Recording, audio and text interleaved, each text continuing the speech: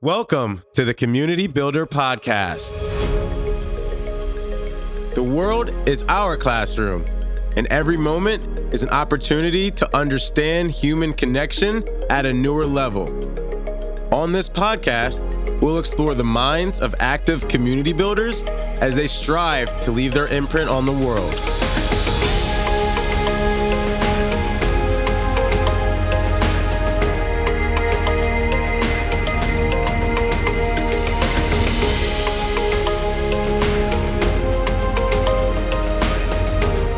I am your host, Travis King. Let's build. Before we get started, we would like to thank our sponsor, Cruise Control Music, the ultimate audio branding experience. Cruise Control Music creates custom, authentic sounds and music to showcase your brand identity and is a direct reflection of your vision, goals, and values. If you're looking to start or level up your podcast experience, log on to cruisecontrolmusic.com. I had a little bit of trouble at first, to be honest, because I was like, what does Richard like to be called? Is it a speaker? Do you like to be known as a co-founder, entrepreneur? Because I saw you had a lot of just fun things that you've worked on. So I'm like, what does Richard like to be called? So the funny thing is that I often, if you see my Twitter bio, I'm just me, right? And I understand that I certainly don't want to be just a business person. I don't want to be just a speaker. I also find things like speaker, author, and entrepreneur, they're all the same. They're all the same thing, right? I learn stuff in my business. I write about it, then I speak about it, and it's all the same stuff. So I try to steer away, but I've certainly, founded a few businesses. I speak a lot.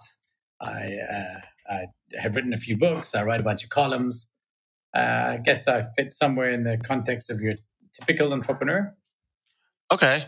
So no, that's completely fair. And it's also bad that I actually try to put you in, I literally try to put you in a category because that's what I'm so used to. Well, but I guess that's helpful, right? Yeah. No, for sure. So I'm very suspicious of people who call themselves a speaker because I think, well, what are you actually doing? Where are you drawing? That's not a job. You speak about stuff that you figured out because of your job. So I've got a friend who's a polar explorer, but he makes much more of his money speaking. But he doesn't call himself a speaker. Speaking is a byproduct of being a polar explorer. I learned something in my business in one day that I speak about the next day that somebody else can apply in their business the day after that.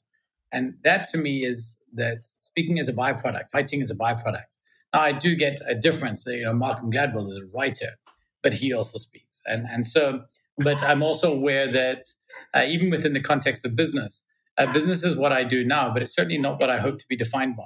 Yeah, I love that. And I think that is very important. And could you touch on some of the things that you would like people to remember? I know you wrote the book Legicide, which would you mind filling people in a little bit about kind of why you wrote that and talk a little bit about what you want to be more remembered as and not just just touch on the legacy a little bit. As I said, we can go anywhere. You just, if I'm rambling, you just cut me off. So I guess, would you mind, through that talk, through the TEDx that you did at Johannesburg, you talked a little bit about Reimagined from Tom Peters, and you kind of took us through that really visual story of 9/11 from back in the day. And then you kind of moved into talking a little bit about Legicide, which is one of a book that you wrote.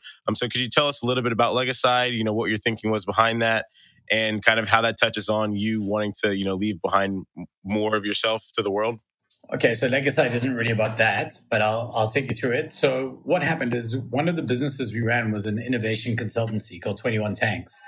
And in it, I was hoping to be like an IDEO. We wanted to recreate the next iPhone and be hired to develop this big innovative thing. And, we were really, really excited about the cool stuff we were going to create. The problem was, well, not the problem, the luck we had was that all of our clients were large corporations. So these big corporations would hire us, and we were excited because they had big budgets and money and the wherewithal to do really, really cool things. And then they would hire us. And first of all, the average person who walked in the door wasn't doing something earth-shattering. It was really, really big in their universe, but it wasn't big in the universe. It's rolling out some new thing for one subset of the clients at a really major bank.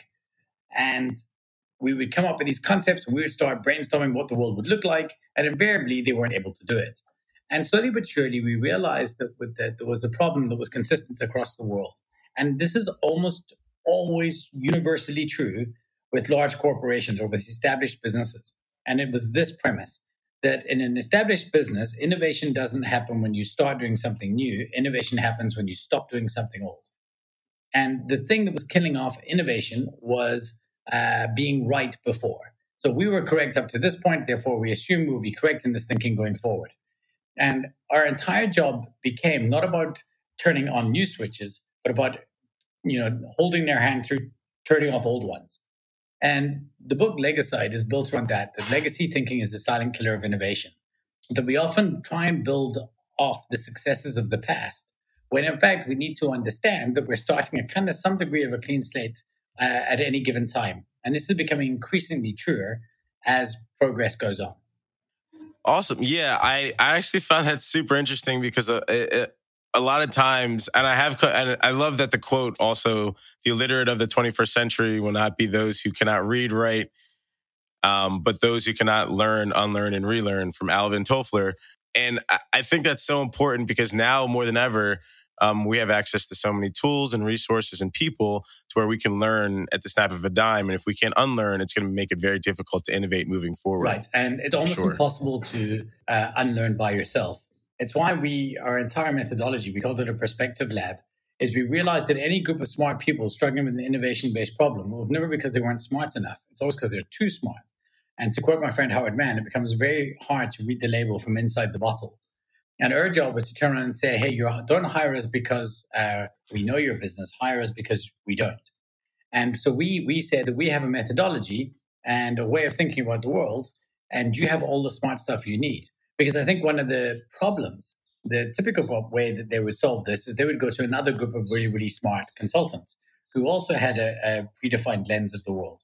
And we were saying that hasn't worked for you, and that's not working for you because you have a problem of too much knowledge and you're trying to solve it with more knowledge. This is like trying to put out a fire with gasoline. And what we're bringing is something totally different to the mix. And it worked really well for us. But the funny side effect was the realization that the problem we set out to solve, or the solution we set out with to solve it, was completely wrong. We weren't going to solve the problem of these corporations by giving them new ideas. We're going to solve their problems by telling them which ones to stop doing. And that became our entire premise. What legacy thinking is in your business that's holding you back? Got it. No, that's awesome. And in terms of like how you've implemented and practiced that, I guess, could you talk or tell maybe a story or two about, what it was like telling a company that they need to change how they're thinking in order to innovate? One story came in, and there was an organization who came to us, and they had this really, really compelling product that they'd been selling a certain way for years, and they had an accepted sales cycle of 6 months. And they're a really big business. They go to an IT firm, or they were an information business, and they were going to big corporations, and they were selling a certain way. And they wanted to know how we could increase that, and they wanted to figure out, is there a way that they could scale better and potentially internationally? So the basic offering was that they go into an organization, like a really, really large one. Say one of the banks here has on average 40,000 employees. And they would go to them and say, listen, we figure out you're wasting a lot of money in your use of telephony and all your call centers and across the business. We're going to save you money in this business. And all we want to do is take a share of this. So you're already spending, let's say, $1 million. We're going to say to you, well, we'll cut that down to $500,000, and we just want half of what we save. Now, theoretically, this should be a completely compelling and easy sale. It's costing you nothing if we save you nothing. But what I couldn't get my head around is then why would the sales cycle be 6 months? Like, it didn't make any sense to me. So they were eventually getting them to say yes, but it was hard. Now, this is nonsensical. So we were trying to think what to do. So we put together a perspective lab, and we brought in a Brains Trust member who was the head of one of the local commercial banks.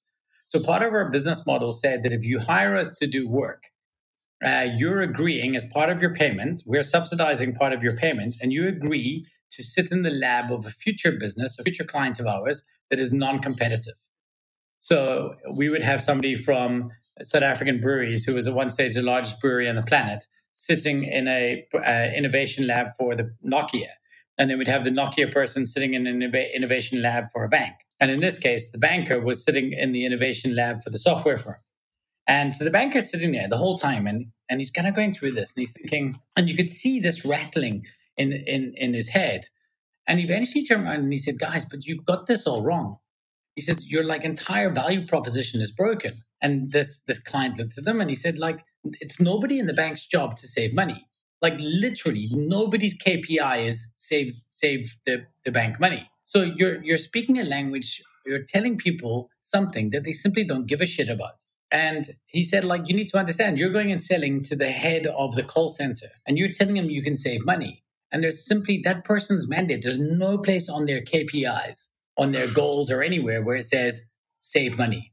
What their job is to have a better call center or to reduce the amount of clients leaving or any of these things. And our realization was that we had to change the idea from saving money to unlock potential. So the methodology we came up with was we went to them and we turned around and said, what is the biggest problem facing your business right now? And they said, it's this, whatever it was.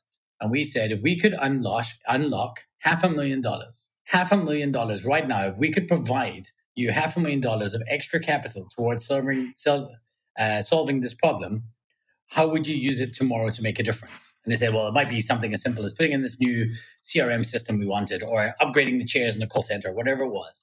And then we said to them, well, what if we told you we could unlock that potential for you within the next month? And they said, well, that would be very compelling. We said, great. Well, this is how we're going to do it. And then they told them the offering. So it was no longer about saving money, which was what the premise the entire business had been built under. We can save money for businesses.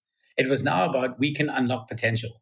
And this might sound like a subtle thing, but we dropped their lead time down to 2 weeks from 6 months. So they were able to now close within 2 weeks. And it was just that little bit of outside perspective from the person saying, but we don't have a money saving problem. And often we're solving problems for customers that they just don't see as the problems, even if it seems so obvious to us. I mean, in today's terms, you might call that product market fit. But it's not just that, because the product and the market did fit, but the conversation did. I think that's wild in my head, because it's so funny how it's just a simple perspective change and just having, like you said, someone from a bank in a room with someone who's not from a bank. And I'm just very curious on how we can even take that and apply it to something like community building and think about what it's like to have, just an outside perspective looking in. Is that kind of a regular practice for you? Almost the only way we do things. So it's very, very hard to learn anything from a bubble. I was just in Y Combinator startup school for a new business talk tour. And the one thing that I don't want to say frustrated me, but their entire universe and every lesson is based on other startup founders. And every single one of these startup founders, to some degree, now they may be quite a diverse group across gender and race and things like this, but for the most part, they'll look and sound and act like startup founders. They use the same language. They talk the same way. They dress the same way. And they felt like we were getting the same person in over and over and over again. And sometimes you learn more from people who are some degree of naive in your space, but experts in theirs. That's why, NASA wasn't going to be able to build the kind of rockets that the X Prize allowed people to build. Because NASA, they knew how to build rockets, and they just tried to make better versions of those. Whereas what you need is somebody who's somewhat naive in the problem you're trying to solve. Now, even within community building, I'm probably the community I'm most involved in is the board game community. And it's a very active community and it's really, really powerful. But I was listening to a lesson the other day, and it was based on how do we build better board game communities? And the answer was, we got to look what the knitting community does. So it turns out knitters are like one of the biggest communities in the planet. And they've solved certain things that we haven't solved. And so what was happening is we were looking at the insights in our smaller group and saying, well, who is the most successful in our group right now? And saying, well, how have they done that? And then trying to replicate that. But what we're doing is we're replicating the behaviors of the best people within the board game community instead of looking at other even more powerful communities and replicating the behavior of from them. And to me, that's what we have to be doing. It turns out in the knitting community, for example, it was how did people make the leap from being hobbyist knitters to people selling patterns online? And it turned out that massive leap happened when they joined a knitting group. So if they just existed in an online community, it wasn't enough to push them to go professional. But as soon as they joined a group of people that met, on a Thursday afternoon and they all knitted together, then when somebody saw their nice, unique pattern, they would say something like, oh, wow, that's phenomenal. That's amazing. You should totally sell that. And it was that little personal nudge. And it was the realization that the peer pressure of a real live community that you can touch and feel, that somebody's sitting in front of you, was like something like 95% more powerful than when that same push happened online. So it makes you realize, well, how do we replicate this? And we need to get our perspectives from places we weren't looking. Just looking at people who are in your industry doing it well is not enough. You got to look at people outside your industry and measure against them. I can give you one other example. That would be awesome. So one of our clients had a problem. It's a company called Bosch. It's the kitchen company. Yep, dryers, all that stuff. In that, yeah, for sure. That in this context here, they were the market leaders. And from a design point of view, they were so far ahead of their competitors that actually they didn't have anywhere else to look. So they were measuring themselves against the best in the market, which was them. And the realization was that they were not able to accelerate as fast as they could because it's quite hard to accelerate when you're not chasing. And so what we had to do when we worked with them is we had to chase the frame that instead of them being the best in kitchens, we had to frame where they were versus discretionary purchases in houses. Because we realized that nobody actually needs to have nobody in the world needs a $20,000 oven. You could probably buy a $500 oven or even cheaper. But yet, within their stable, they were selling these really, really expensive ones. And so we realized that they weren't competing against other kitchen appliance companies. They were actually competing against an art piece on a wall, or they were competing against, companies like Apple and high-end design. And so we had to reframe their entire business and stop having them look at their competition as what it was and try to give them a new perspective on the space in which they fit and the category in which they fit. And that was the job. So you can always, by exiting your frame and putting yourself somewhere else, you have a whole new set of measurement criteria that I think becomes very powerful. But I apologize, I'm rambling now. Oh, no, it's okay. No, I think that's super relevant because, again, when you're so focused, and it's funny because a lot of the communities that we find, especially in the US at least, are the tech communities. Those are the largest communities right now. And those are the ones that are spinning up, I'd say, the majority of innovation, at least from a technological standpoint goes. And these tech companies all are in the same boat. I feel like they're all leading. You have the Amazons and the Googles of the world that are competing against each other. But again, when you're so far out and ahead of the competition, it's like, well, how does a Google or an Amazon or an Apple think, oh, wait, maybe we should look at a knitting community and repurpose our thinking? So I think that's a very good point. Yes. And again, in many cases, it's easier to replicate some of these behaviors because a lot of times these other communities, if you look at the other people that build communities within Meetup, a lot of those people have done that self-organized. They've used you guys maybe as a platform, but they've self-organized and done it without money. Whereas we're trying to replicate these communities. And this is why, from a tech point of view, when we were in this Y Combinator startup school, we were looking at everything and we were thinking, where do we raise funding? What do we do? And we were kind of writing down all the notes of the way that all these businesses did that. And then I was like, but hold on a second, I'm a 44-year-old guy with 21 years of running my own business. Why would I possibly want to start everything from scratch again? Why would I not try and take the best of their ideas from stuff that I already knew and build on it from there? So we tried to look outside the tech community to build a better tech business. Now, obviously, the jury's out on whether that will work, but we certainly seem to be getting traction now. Right. And then when you say getting traction, which specific venture or project are you talking about? So one of our businesses, and the one that I'm full-time involved in at the moment, is called TalkDrawer. And when we knew it was a tech offering, so maybe a little bit of background. I started when I was in my very early 20s. I was a rock and roll roadie. So I did lighting for bands like Iron Maiden and Def Leppard and Bon Jovi. And in the off season, when you were touring in South Africa, you didn't have work. So I realized that I was able to go to big corporations and say to them, listen, your conferences are crappy. We can turn them into these we'll make you as the CEO look like a rock star. So I would sell them this lighting, sound, staging, and AV. And they got all very excited about this and they bought it for their conference. And then they walked into this amazing spectacle of an extravaganza of a show.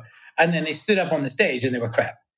And I realized that you can't fix a bad steak with pretty garnish, right? You have to fix the steak itself. So I started a presentation company when I was 22. No, not because I thought that I loved presentations, but because I hated them so much, I felt that there was an opportunity to fix stuff there. And for years, that's what we built. So Missing Link, my company is now 21 years old or just a bit older. And we work with companies all over the world and we help people present better. We develop the presentations, we write the presentation and conference strategies for them, and we try and activate audiences by doing those things well. But the problem was it was quite a hard business to scale. And then I realized that we live in a time now where I could take certain of the thinking and scale that through the TalkDraw offering that we've come up with, which I'll explain in a second. But we went onto the Y Combinator Startup School, and everything that they were kind of preaching, to some degree, assumed that we were starting from nothing. So I was looking at everything, building funding, building these things. And at some point, I can't remember who it was. It was one of the guys, Michael Seibel, I think. And it was kind of that realization that, well, or you could just go out and sell. And I realized for, 21 years, I've been dealing with the top executives in really, really big companies. And so we just started going out and selling. And instead of selling to end users to use our product, we started selling to corporations. So instead of selling a $25 per user per month contract, we've now just sold a $150,000 contract. And it didn't take any more work. It was just working on the back of the network and the community of business people I'd already built on. And so it was that kind of change in perspective for me that was necessary. Got it. And that's so exciting because I was looking at TalkDraw a little bit and just taking a quick look through, some of the different presentations you've worked on and projects. I feel like it's got to be something fun to work on. Yeah. So the basic premise of TalkDraw is that imagine, say, Netflix, Blinkist, and PowerPoint met in a club and they got a little bit drunk. And then they went home, and then 9 months later, they had a baby. That's what we would be. So we turn content, smart content, like a business book, into presentable information for business leaders. We work under the belief that the difference between a leader and a manager is their ability to communicate. But writing presentations is hard. So we're saying, well, what happens if we did that heavy lifting for you? What if we distilled the core concepts into a pre-created, coached presentation deck that you could go on a Sunday evening, you could spend an hour with, and the following morning, you could present with the skill of a professional speaker. And that's exactly what we do. And we've proven it. It works time and again, like it does exactly what it says in the box. You will do some rehearsals, and the next day, you will stand in front of your team and you will present with the skill of a professional speaker. And we will increase that level of skill over and over and over again as you repeat it. Because the realization in the years that I've written or owned Missing Link, a presentation company, and the premise of the new book I wrote, Boredom Slayer, is that you write a good presentation before you deliver it. People think presenting is about having speaking skills. Turns out we can all speak. Most of us are capable of holding a good conversation. What we're not good at is writing. And what we've done is we've said, well, we'll take the content you want to communicate and we will write that for you. And you will stand up and deliver that to your team. And you will nuance that and make it your own in your delivery in such a way that you're able to make it feel like your own presentation and get your team's own response and customize the whole thing for them without changing a single slide. It's Netflix for presentation days. Wow.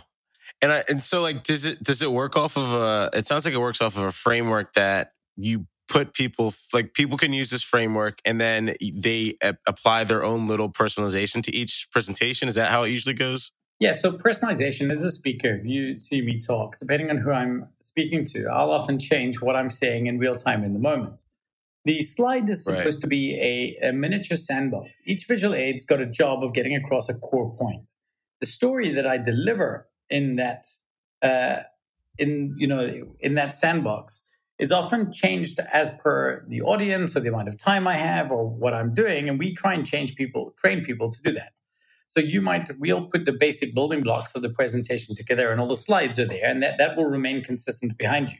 In fact, one of the things we've intentionally not done is allow you to edit anything that's behind you. What we do give you is freedom within a frame. Right? So we give you a frame freedom that says within the confines of this narrative structure, you can take the presentation wherever you need it to go.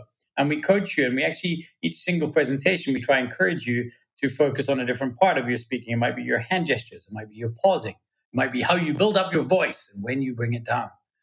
But we only let you focus on one of these things each presentation. And the rest of that talk, we want you to deliver in order to get a response from your teams. And our core offering started off as being, I'm a member of the EO Entrepreneur Organization. It's a community of 13,000 entrepreneurs around the world. And at first I thought, well, I want to build a tool for them, for people like me who can stand up and, stand in front of my team and deliver a presentation. And we have that offering in place. But the realization for us is the real opportunity existed in going to companies with teams all over the world and delivering global company information through the mouths of local company leaders. So now somebody at a head office wants to make a cultural change in their business. The current way they do that is they record it on a video and they distribute that video everywhere and they expect people to watch it. But we know that's not how people engage. And it disintermediates leadership at a ground level. So what we do is we say, no, we're going to take it one little step before that. And we're going to do all of that up to the point of the leader. And then the leader of that team is going to stand up and deliver a message. And so they're creating these micro little communities, micro levels of leader-led teams, rather than just being these kind of disintermediated managers. Yeah, that's so important. And decentralization is like another huge theme that has allowed some of these other, corporations to scale so fast and so strong. It's like having this, team outside of the office and team in these local areas that allow, these companies to have such a large footprint, but also adapt to the needs of their local communities. Like a community in Australia is different than one in New York. That's different than one in Europe. So definitely think that's so important. And it's great that you created such a useful tool for these people to use. Yeah, because we believe wholeheartedly in that, but we believe it comes with a loss. It becomes with a loss of some feeling of being led day to day, and we want to bring that back. So we want to make it easy for, as I said, that global company information to be delivered through the mouths of those local leaders. Got it. And it's funny, too, because that's one of the things that we actually do help clients with a lot here at Meetup is actually helping them find local leaders on the ground. Our platform's been, very well suited to help identify these people. So it's definitely nice to hear that someone else also sees value in, finding local leaders, promoting that message, but then also just instilling trust back into the community because it's way easier to build trust on the ground than it is to build it outside. And I think from that same presentation that I watched, it was, I don't know I can't remember exactly the quote, but it was something along the lines of, if you're trying to fix the country of Africa, like you have to fix it with someone who's from that country. Was that? Kofi Annan, the recently deceased head of the UN, he said Africa's problems can only be solved by Africans. I think that might be the quote you're referring to. I think I did that talk like 8 years ago. But yeah, but definitely. It really, really can, right? And it's also this idea of there's just a completely different frame. And it's always easier, and to some degree, and I guess this goes against the idea of perspective, but it is very, very hard for you to solve African problems if you don't understand the problems in the context of being an African. However, within that framework, you would still need to have people outside trying to think of new ways to do things. Because a person who solved a postal problem in the United States, say an e-commerce company in the United States, you could come up with something and say, this is amazing. And this is exactly what we should do. And we just have, posted parcels to them, every day. But, I can't receive post from the United States. If I want to get post from the United States, I send it to a Florida-based drop shipping facility. And then I pay to courier it to South Africa because I understand that if there's anything of even vague value that exists, it's going to be stolen before it gets to me. So you couldn't arrive here with a frame. That's why for years, Amazon actually stopped shipping to South Africa because it simply required them changing the way they operated too much in order to guarantee the same level of service. Whereas Takealot came here, it's the kind of South African version of Amazon, and said, well, we understand the constraints of operating here, and we're going to build our business with that mindset going in. And so that's why that organization has managed to build a massive, we've got our own version of Amazon here that everybody uses because they understood the context in which they existed. Now I think it's time. Now Amazon will come in and disrupt because that heavy lifting has been done for them. Right, which makes practical business sense, but that's That's also very crazy to think that there's another, there are other worlds all over the place that are completely different from ours. For sure. Um, But it also is a better. and It's smart for Amazon to behave that way. I did a new TEDx talk a few weeks ago in Cape Town, and I spoke about this idea that it's the lie of the first mover advantage. As we're all taught this power of being first, and this first mover advantage, but actually, it's generally a first mover disadvantage. In fact, the real advantage comes for the fast fixer, the person who can look at something that was built already and say, I can fix that. I like what they've done, but it could be better and I can fix it because you're not doing any of the work. And just as that person, they've built their version of something and they've done all of this work and they've spent years deving something and building something up there and they've just finished their marathon. At that point, you can start your sprint. And that's what Amazon can do here. They can walk in and say, well, we've left Takealot to build everything, to get it all in place. We can look at how they've done it and we can just come in and deploy. And I think there's a lot more power in being a fast fixer than there is in being a first mover. Yeah, I love that. I couldn't agree with you anymore. And there's another quote. I wish I had. I wish I could find more picture perfect quotes. But one thing that I think you said was the best and only way to uplift the community is to educate and empower the community to do it themselves. Let them tear down the walls. I guess could you talk a little bit about that and what sorts of things that you've done in the past to help people do this? Well, that particular example came from the tearing down of the Berlin Wall. And it was the idea that when the Berlin Wall came down, it wasn't a, legislation that was passed and somebody said you have permission. It was a completely community, eventually the community, it was a groundswell that started, a month before in Leipzig. And then it was the community that ended up moving and literally walking up to the wall and tearing it down. And you have to do your best to create that kind of groundswell and allow the people. And this was specifically written for large organizations.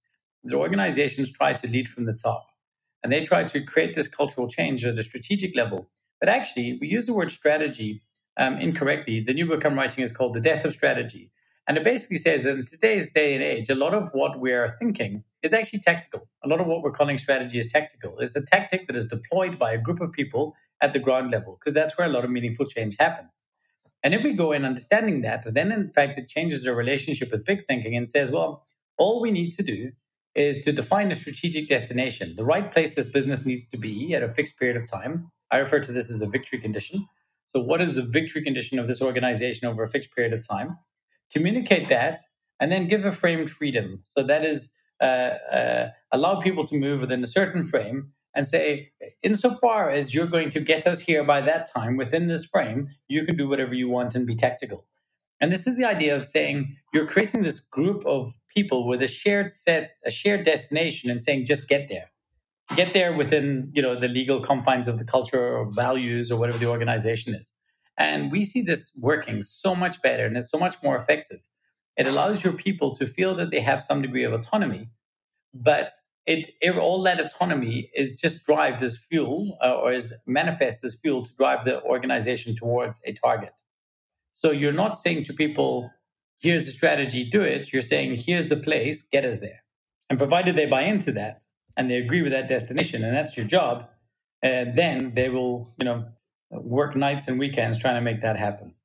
So all you have to do is give them a reason to believe. Give them a reason to believe. No, that makes so much sense. I think it's so important to, and especially just being someone that's been on so many different teams. It's like when you get told certain things, like you get told what to do. No one really likes being told what to do, at least not that many people I know. And so when you empower people, it definitely does give that, more sense of belief, belonging, and it gives people to trust you more. So I definitely love where you went with that. So let's say you were somehow put onto our team at TalkCore. Now, funny enough, I guess the coincidence is when we first came up with the idea, it was originally called POW, and it was a year and a half ago on a snowboarding trip. We came up with this idea, and at the very, very beginning, we spoke about Meetup being a service that we were going to use because we realized that one of the ways to roll this out had to be that we wanted to have, and we called them Thursday night sessions, where we wanted to be a competitor to an organization like Toastmasters. And we wanted people to self-organize in groups where they knew what presentation they would be doing the next day and have these kind of prezzo jam sessions where they'd be able to self-critique each other and do these things. Now, let's say I said to you that I still wanted that to be the case. And for whatever reason, Meetup had decided to partner with us. And they said, okay, they can get behind this. They want leaders meeting all over the world, having these meetups and prezzo jamming together for the talks that they were going to be doing the next week. My job would not to be to tell you and the team at Meetup what it was we needed. My job, and I believe as a leader, would be to say, this is the vision we have. I believe that I can change the world's relationship with presentation. And I believe if we can change the way people present meaningful ideas, we can change the way the world turns, right? Because there have been so many amazing ideas that have been so poorly presented that they're dying on cutting room floors. Now, let's say I can get a small team of people that meet up behind this and to believe in our vision and our goal and to say our strategic destination is within a year from now. We want to have people self-organizing, groups of entrepreneurs to do these presentations one night a week, wherever that in 50 cities around the world. And let's say you guys all agreed. The moment I get you to agree, I can step away. And let's say we had a weekly update meeting. I don't have to tell you what to do ever. I don't have to check anything. I simply have to check that you feel that you're progressing towards the victory condition. And even if the world changed and your software changed and everything changed, you would constantly just be able to self-adjust because you're always saying, based on the world as it looks today and the condition of victory that we share, how would we best get there? And that would be the job. And that's what we need. And that's how we would roll out and create a groundswell within a large organization to get meaningful change. And I think it's a lot more powerful than telling people what to do. Yeah, it's super interesting. And I'm just thinking, like, when you're doing it in like a country specifically, I'm just thinking like the US, because you brought it up a little bit. Like, how are there like, would you connect the leaders from per se, like someone in New York, in California, and then kind of get them on the same page and understand the direction of the overall organization? Like, how do you get those 50 leaders like on the same page? Is it just with the belief and vision? Yeah. So the way we currently do it, and so let's say we'll go and we'll sit with just the 10 people in an organization to define the victory condition. So we don't need everybody to define it. We need, organizations are still led from the top for the most part. They're not all holocratic. And so you'll have, let's say, these guys in New York City, and they will define what that victory condition is. And then we realized that one of the biggest problems is that people were communicating the wrong stuff. They were communicating the government information to their staff instead of the citizen information to their staff. So what we always do when we work with teams is we say, okay, cool. Step one of your strategy session is to define the strategic destination. And step two is to figure out what is the most meaningful way to communicate that to people. Now, often you can communicate the victory condition in absence of actually giving the full strategy. In fact, often that works better because it changes contextually depending on who you're speaking to. Let's say in San Francisco, it was your dev team. They wouldn't need to know everything that was happening with regards to marketing. But maybe when you're speaking in Boston, it's your marketing team and you would want to communicate different information there. So we worked out, well, how do we communicate that most effectively around the organization, that all the different elements know what they have to do, but they don't have to care what the other teams are doing. Because it turns out we don't have to fly in formation. This idea of teamwork and cooperation, feeling like we have to fly in formation, is incorrect. We don't have to fly in formation. We just have to fly to the same place at the same time. We're just going to get there together. And that's all we communicate. And we'll work out and we make it as easy and we strip away all the information that's superfluous to getting that victory condition made real for you. And then the individual teams will take to it. They can ask if they don't understand, and they can certainly ask if they need more information. But generally, we started giving them the littlest amount of information possible to allow getting their perspective into how do we best get to the goal. We just got to tell them why we think it's important or where we need them to be by when and why we think this is important. Once they've checked off their own internal boxes around how that would look, then it's entirely up to them just to go out and make it happen. And incidentally, a tool like TalkDrawer that we've created, we believe is a perfect vehicle for delivering that victory condition to the different teams around an organization, and then let them give the change back or make the change happen. Got it. So just if I'm summing this up, just to make sure I get it, and if this is if what I think this is what it is, then I'm super impressed and very happy that you've distilled it down to such simple terms. So it sounds like TalkDrawer is kind of like this mechanism that you use to help these companies or organizations find, a greater mission. And once you put this mechanism in front of them, they can use it to, be understood in their own, point of views. And then they can also collectively use it to kind of get them to their For destination. sure. But the easiest way, bear in mind, that is if they take the full load from us. That's one way that you could use TalkDrawer. But if you're a leader and you're struggling with a team that doesn't seem to understand the importance of attention to detail, you can just log on and present a presentation on attention to detail and never come back again. For all intents and purposes, you can use it for the big way that we would love you to use it, which is as a strategic partner to your organization. And certainly with the companies we're speaking to now and the first few customers that have signed up, that's what we're doing. But we would like any leader in any team anywhere in the world who really is frustrated about something. They want to talk to their team because they think their team is unremarkable, or because they think that the team isn't able to properly explain the value that they're delivering to their customers. And we have presentations for that. They must log on, they must search for the problem they want to solve, they must present that information to their team the next day for 15 to 20 minutes, and then start creating a measurable change in their companies.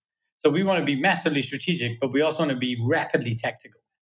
If you just want to solve a problem, you log on, you find the talk that will change your business in the right way, and you present that. Well, I also want to be conscious of time because I know that we had scheduled out till 9:20. And it's 9:25, at least my time. I didn't want to hold you over, but I also wanted to make sure if there's something that we didn't touch on that you wanted to talk about, because I know when we first started, you were as interested in talking a little bit about networking and communities. So I wanted to also give you a chance to ask me any questions or figure out what else you want to talk about. One question I would ask you is, how does an online business, when you create something, when you have a group of people that are on the same path but separately, in your experience, how do you get people to realize that if they could come together in a physical space and just meet up and share their ideas, that it would have a better chance of survival, or that they would become better? How do you get people to self-organize, and how do you plant that seed in the first place that this is what they should be doing? Yeah, that's a great question. And so one of my actual previous guests, Cecil Phillip, said something great. And it was that when he was getting started, he just needed somebody to talk to. And he, realized he's like, man, I created this awesome thing in my room. In his eyes, it's like this pot of gold. And he just needs somebody to share it with. And so what he did is he started just joining different communities, and he started going to just these places where he could just talk about technology, what he's building, and learn about what other people are building. And he said that one of the important things was actually having somebody ask him to present at one of these, local meetups, one of these local events. And he said, yeah, I'd be happy to, but he's like, I'm going to need 3 to 6 months for a presentation. And so it was wait, 3 to 6 months, it's something that's, to him, he wasn't technically a subject matter expert yet. And so it was kind of that hurdle of, I don't 100% feel comfortable, but I'm going to do it because someone asked me to, from the community. And so I'm going to try at least. And so one thing I've noticed that happens often is that there are these people that are in communities that see talent, right? It's kind of hard to scale in a way, but they see talent and they ask them, hey, do you want to present? Do you want to do a talk? Do you want to ask questions? And so one, just creating a culture where the leaders actually give people the chance to actually, present and level up and, do different things. That's kind of one way I've seen it work. I'm trying to think of another way. And another way is just small peer groups. So another guest that I had on, his name is Gary, and he runs this community called Orbital. And it's a community of practice for different project managers, product managers in New York City.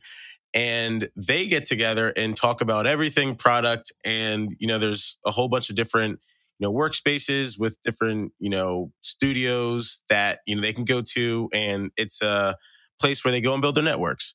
And so he has these, sessions to where he brings together all these different product managers and they just talk about what they're going through, problems they're facing, challenges they've have, current things that they're working on. And it's just, a peer-to-peer network share. And so that's kind of like another example I've seen where just in the nature of Orbital being a community for products and, project managers, that is just by the nature of what Gary created. And so like people go and learn from one another and that kind of just happens organically. So I hope that answers it, but it is a little tricky to kind of instill that and drive people forward. Yeah, for sure. But it certainly plants the seed. So thank you. Definitely. Of course. Well, Rich, this has been so fun. Really appreciate you, hopping on. And if for anyone that wants to either stay connected, connect with you, reach out, learn more about TalkDrawer, what would be the best way to get in contact with you? Well, if they want to get involved with TalkDrawer, we'd love them to try it out. Go and test the deck. There's a deck there that's free. You can just put an email address and get started straight away. You can go to talkdrawer.com for that. That's TALK and drawer, like you put stuff in. And then if they'd like to engage with me, I'm at Rich Mulholland on Twitter and Instagram. And in the link, the bio link is a Linktree link that links to everywhere else. My Facebook, my newsletter, my video series, all of those things. So awesome. In the bio on Twitter is probably the best place to look to get all the information. Yep. And I won't give it away because there are some exciting things in here. So I'll let people come across those when they get to your Twitter. Awesome. Thank you so much, Travis. I really appreciate it. It's been great chatting. Of course, it's been great. And I also want to just open the floor if there's anything that you are working on that we might be able to partner on or help with, because I guess a little context in the meetup real quick. We got acquired by WeWork last year. And I've been working on the enterprise side to figure out how companies can work with, Meetup, and also how we can just help the enterprises and communities innovate and do whatever they need to.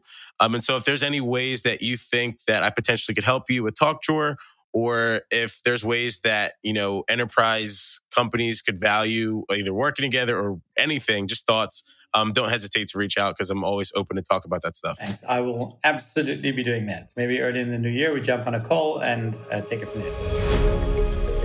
Thanks for listening to the Community Builder Podcast. If you received an ounce of value from this podcast, share it with your friends. Oh yeah, don't forget to leave me a 5-star review. I need those. Remember, each perfectly laid brick moves you one step closer to building your community.